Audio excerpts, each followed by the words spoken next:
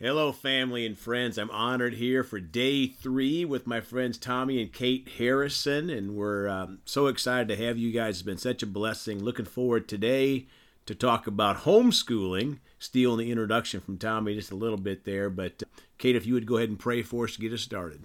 Dear Heavenly Father, we just pray your blessing on this conversation. We pray that what we say just glorifies you, and Lord, let it be for you and not for us. In your name we pray. Amen. Amen. Amen. So the homeschooling has been a very big blessing on our family. It's changed a lot more than just the traditional thinking of homeschooling, and it's changed our path as a family. So I feel like Kate is extremely well versed on reasons to homeschool, and we'll give our information out for being able to maybe contact us if you have any questions. But it's been an adventure that has been a huge blessing.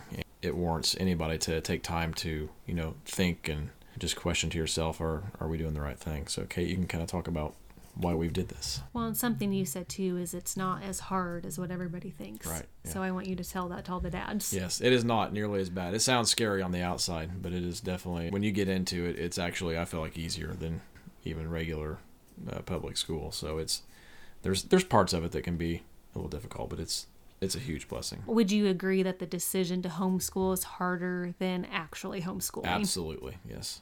Yeah, we came into a point in our life where we had some issues at a daycare, and that was a pretty quick decision that Kate was a stay-at-home mom at that point. From there, I'll let Kate kind of tell the story, but that leads kind of into where we had these decisions come from. So Yeah, so fast forward a little bit from my testimony yesterday, I am now a full-time stay-at-home mom. Our oldest, Isla, is in her first year of preschool, which is preschool, so you just shrug off any questionable things, I guess, or issues that arise. But I remember her first year of preschool. I adored her preschool teacher. She's a wonderful, wonderful Christian woman. And she first kind of planted that seed of homeschooling, saying, I really think if you can homeschool, that would be the best thing for Isla. And I was like, no, absolutely, I'll never homeschool. Are you kidding me? No, I'm pregnant with my third one. I'm not going to homeschool. Get out of here. Why would I do that? I pay tax money. Fast forward another year to Isla's second year in pre-K. She was blessed with another wonderful woman who I'm so thankful for. And the director of the preschool at the time she's also an amazing lady. So God really put them in our lives for a reason. We had a conference one day and they said the same thing. I really think if you can homeschool Isla, that would be the best thing for her. She will get lost in the school. It is not set up for her. Or if you are truly not willing to homeschool her, find a different school setting. So I was like, yeah, I'm not homeschooling her. So I actually, her kindergarten year, started driving her to an out-of-district school because it was smaller. So she only had 12 kids in her kindergarten class, which is basically unheard of. But I thought, well, that's my answer. I'll just drive. That'll be easier, right? So we go through the first semester of kindergarten, and the writing's on the wall. And these seeds were just kept being planted. And obedience is uncomfortable, and I was not ready to be uncomfortable yet. So I kept ignoring the prompting. And I have even written in my journal, are we making the best decision for Isla, or are we doing what's easier? Mm-hmm. And I wrote that down because I know he has plans for Isla. And what the school was telling me was just not aligning with what I know and what I knew and what I knew about my daughter and what I knew about God. And not to mention, all the other things that from a Christian perspective, what is being taught in school.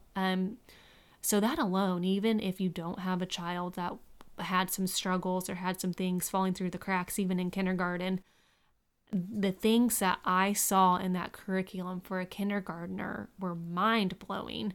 So I had talked about it forever. Tommy was hesitant, as he said. The decision to actually make to homeschool was so hard.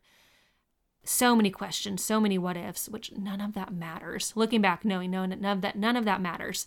So come Christmas break of Isla's kindergarten, so it's Christmas break 2019, pre-COVID, Tommy said, don't send her back. If you want to homeschool, don't send her back. And I was like, well, I have no time to prepare, but okay. So we pulled her. So that was even pre-COVID. And it's been the absolute best decision for our family for many reasons.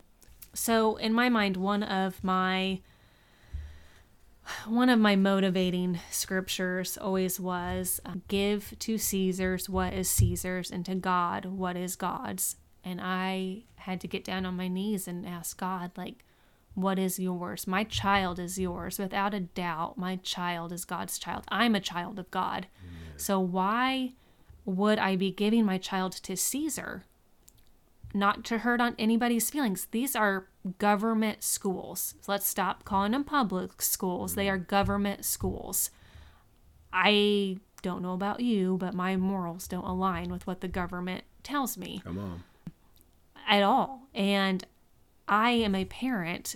I know what's better for my child than the government. And so many Christians, we send our kids to these schools, to Caesar, and then we are surprised when 12 years later they come out Romans, and we want to know what happened. Come on, Kate. And there's just I could just go in and on about that, but it talks about the narrow road. Public school is the broad road. Would it be easier for me to load my kids up on the school bus that I'm paying for with my taxes? Absolutely. Sit in my house, slippers, wave at them, drink my coffee, have some 8 hours of peace. But that is not what has been put on my life. And as a Christian, I truly don't believe any Christian really should have their child in public school. We are in spiritual warfare, and that is ground zero. And to say I want my child to be the light, they aren't trained. You have adults, and this isn't to discredit anybody that works in the schools. We have family that work in the school. I have very close friends. They are good people. There are good people that work in the school. Yep. But even adults that are good people have a difficult time standing up for what they know is right. Yep. So how can you expect your child to be able to differentiate what is right? They're not trained to go into spiritual warfare. Yep. And some of that is, like I said, even in the curriculum, there are so many things that are masked as to help them. And if you take an honest look at it and evaluate it through the lens of Scripture, like we are called to do, I promise you it does not align with God's Word. Yeah.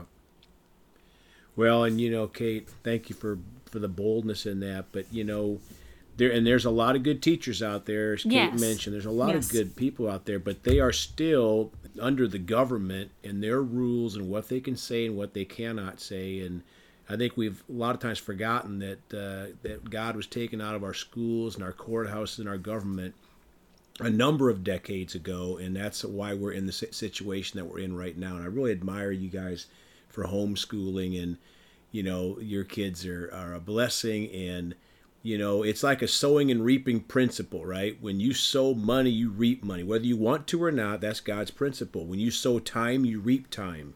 And so as you sow that time into your kids, you're going to reap back time where you'll have time to do things, right? And people we think in financial terms, well, if I give that away, I'm not going to have it anymore. That's not God's principle. Yeah, it's very true. I feel like we are freer with our time and flexibility now than we ever would have been prior. Amen. Amen. Absolutely. Well, we ran out of time for today. Tom, are you going to close us in prayer? Absolutely. Lord, we just thank you for Kate's words that you spoke through her, and for your wisdom, Lord, for your word.